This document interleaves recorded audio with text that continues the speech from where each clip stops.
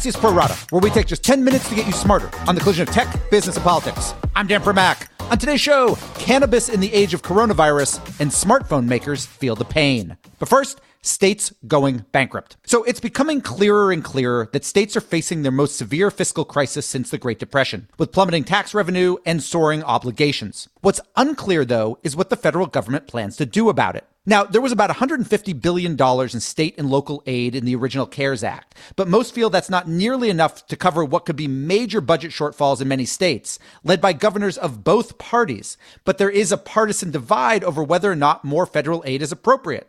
In short, Democrats want it, Republicans are less sure. Here's Mitch McConnell speaking last week on Hugh Hewitt's radio program. I would certainly be in favor of allowing states to use the bankruptcy route. It's to save some cities, and there's no good reason for it not to be available. So 3 things to know. First, states cannot go bankrupt under current law. Cities and towns and counties all can, but states cannot. McConnell seems to want it to be able to happen, but has not yet introduced any legislation to change it. 2, bankruptcy isn't the same thing as going broke. Bankruptcy is about not being able to pay off your debt obligations and then letting a court sort it out. Going broke is about having more bills than money, which is really the situation that most states find themselves in, and debt payments are just a tiny piece of that. 3, the politicization of this is maddening. President Trump suggested that only blue states are asking for more federal aid, but that's simply untrue. And just like it does a state no good to have any of its cities or towns in fiscal straits, it does a country no good to have one of its states unable to afford basic needs like safety and education. So why is this partisan fight happening? Well, The Atlantic's David Frum believes it's basically a power grab by McConnell and Republicans who view the advent of state bankruptcy as a way to lessen the power of public pension unions. It's not a new idea, but, never let a crisis go to waste. So let's go deeper on that argument with The Atlantic's David Frum. So, David, I want to start. You lay out in this piece that you wrote that Republican desire for states to be able to file for bankruptcy isn't new. You note that Newt Gingrich and Jeb Bush wrote an op-ed in support of it nearly a decade ago. Just why do you think it hasn't happened yet? Why that legislation not only has never passed, it's never been seriously introduced? Let's begin by distinguishing between a state bankruptcy and a state default. Many of us use those as if they're the same thing, the state not paying its bills. But state default has happened often before in American history.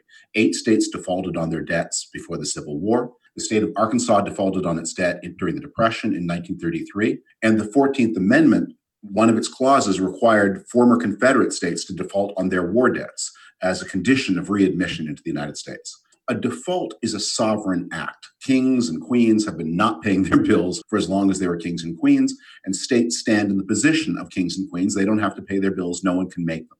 Well, stop. So hold on for 1 second on that. But the court can make them because, and this wasn't my question, but if I'm making this up now, but if Illinois were to default on its municipal bonds, the bondholders would sue. The court would almost certainly rule for the bondholders, and they would order the bank to comply and hand over the state's monies. Right, but all of that would have to happen in a state court. Fair. State law. You see, that's the thing that bankruptcy is about. It is not about how should states pay their debts. It is not about how should states wind back their debts. It's said what bankruptcy is about is who should be in command. Because remember, under the Constitution, bankruptcy is a federal exclusive domain. It is Congress's domain. So if what we are arguing about when we argue about whether states should go bankrupt is not whether states should have some way of escaping their obligations, if those obligations become too heavy. It's not whether states should have to do something about their pension funds, because in many cases, states have made unrealistic promises. In both blue states and red states, both Illinois and Kentucky, both New Jersey and South Carolina. What the demand for state bankruptcy laws is about putting the federal courts in charge of this process. That's what it's about. And that's why it is historically, or I should say, that's why over the past 10 years of Republican ascendancy, it has been Republican politicians who have most urged a state bankruptcy that is federally supervised, working out of state obligations. Let me go back, and we'll get to Mitch McConnell in a minute, because you're right. We currently obviously have Republicans controlling the Senate and the White House. But going back to, say, 2011, you did have a Republican House of Representatives, but Democrats still had both the White House and the Senate at that point. Is your argument, I guess, going back then at that time that there was a feeling there was 8 years of Bush appointees on the federal bench, and thus that's kind of how Republicans viewed it as a power grab then, even though they didn't have 2 of the 3 branches? It's about because Congress would not run a state bankruptcy. The federal courts would. And what the demand for state bankruptcy is about favoring certain state obligations over others. And we have very real experience of this when Puerto Rico, which is, of course, not a state, but a territory, and the many, many cities that have gone bankrupt under federal law, where cities can't. What federal courts tend to do is to put the claims of bondholders first and the claims of employees and pension holders last. And look, there's maybe a good argument for that. Maybe if you want to return to credit markets, it's good to have a good reputation for paying your bondholders. But back in 2011, when we were still in the throes of the 2008 financial crisis, and states were making many adjustments, what a lot of Republicans were worried about, especially looking at a time when Republican dominance of state government was becoming ever stronger after the elections of 2010 and the census of 2010 and the redistricting of 2011, was that state financial crisis might cause states to raise taxes and might cause states to impose unfavorable conditions on bondholders. And politicians like Newt Gingrich and Jeb Bush then, politicians like Mitch McConnell now, look to the federal courts as allies on behalf of bondholders against pensioners. And look, my own bias, I'm with the bondholders. But the idea that you're going to bring in a ringer like this, that troubles me. Bondholders, pensioners, obviously two major expenses, although unlike, say, Alabama in 1933, where I think over half of its obligations were to bondholders, it's usually around 5% in an average state today. Pension obligations are obviously larger, but the issue we've got right now in most of these states is really neither one, right? I mean, they matter, but the bigger issue is a massive budget problem, which is really born not of those obligations, but of increased medical costs, increased unemployment, and obviously massive falling tax revenue. So I wonder, from your perspective, is this conversation right now partially a red herring because this is really a budget problem, not a debt repayment problem? You are so right about that. And Mitch McConnell, when he raised it, was following the rule of it, never let a good crisis go to waste. It is not the pensions, as you say, that are at the root of the troubles that states face now. But these troubles that states face now create an opportunity for federal authorities to lever the policies they want onto states. And I think Mitch McConnell is realist enough to know that we are about to depart the age of Republican political dominance, and we are about to enter an age of Democratic political dominance. And so as he goes out the door, he's trying to get as many judges on the bench as possible and to put an architecture that would give those conservative federal judges enormous authority over states that are going to be trending blue in the 2020s. Because remember, not only is there an election in 2020, there also, we hope, will be a census in 2020 that will put an end to some of the more extreme gerrymandering we've seen in places like Wisconsin and North Carolina.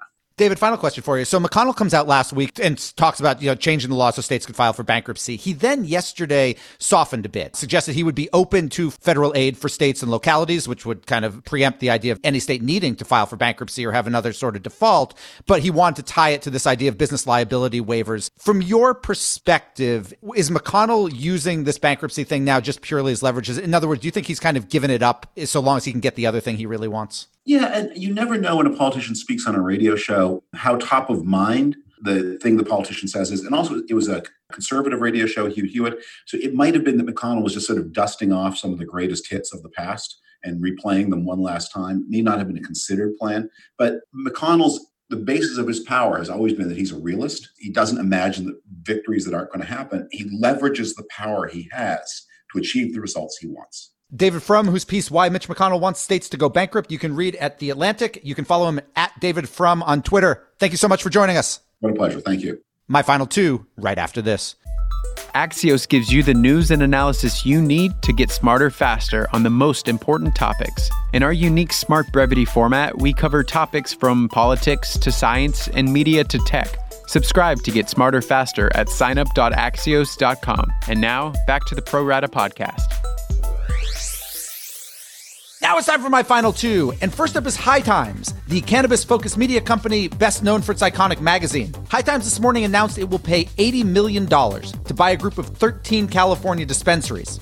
It's the company's first ever move into retail and says it will instantly turn High Times into California's largest branded cannabis retailer. Two things to know. First, California has allowed dispensaries to remain open as essential businesses, including the ones that are being bought here. Two, none of them are eligible for federal bailout funds, such as the Small Business Loan Program, nor are any cannabis-related businesses anywhere in America, open or closed, big or small. A High Times spokesperson tells Axios that deal negotiations began before March, but, quote, the pandemic has definitely played a role. And finally this morning, U.S. smartphone sales are expected to drop by as much as 15% this year, according to the Consumer Technology Association, which had been anticipating a 2% increase. Why? Well, why not? Consumer spending is down, there are fewer lost phones or broken phones, since most of us are stuck at home, and upgrade cycles had already been lengthening before the pandemic. Now, none of this has stopped new phone launches, including from Apple, whose February announcement about manufacturing delays was an early economic warning sign. But it's unclear if the change in demand will convince phone makers to hold off on releasing new models that are already in the pipeline. And we're done. Big thanks for listening. And to my producers, Tim Shovers, Naomi Shaven, have a great National Superhero Day. And we'll be back tomorrow with another Pro Rata podcast.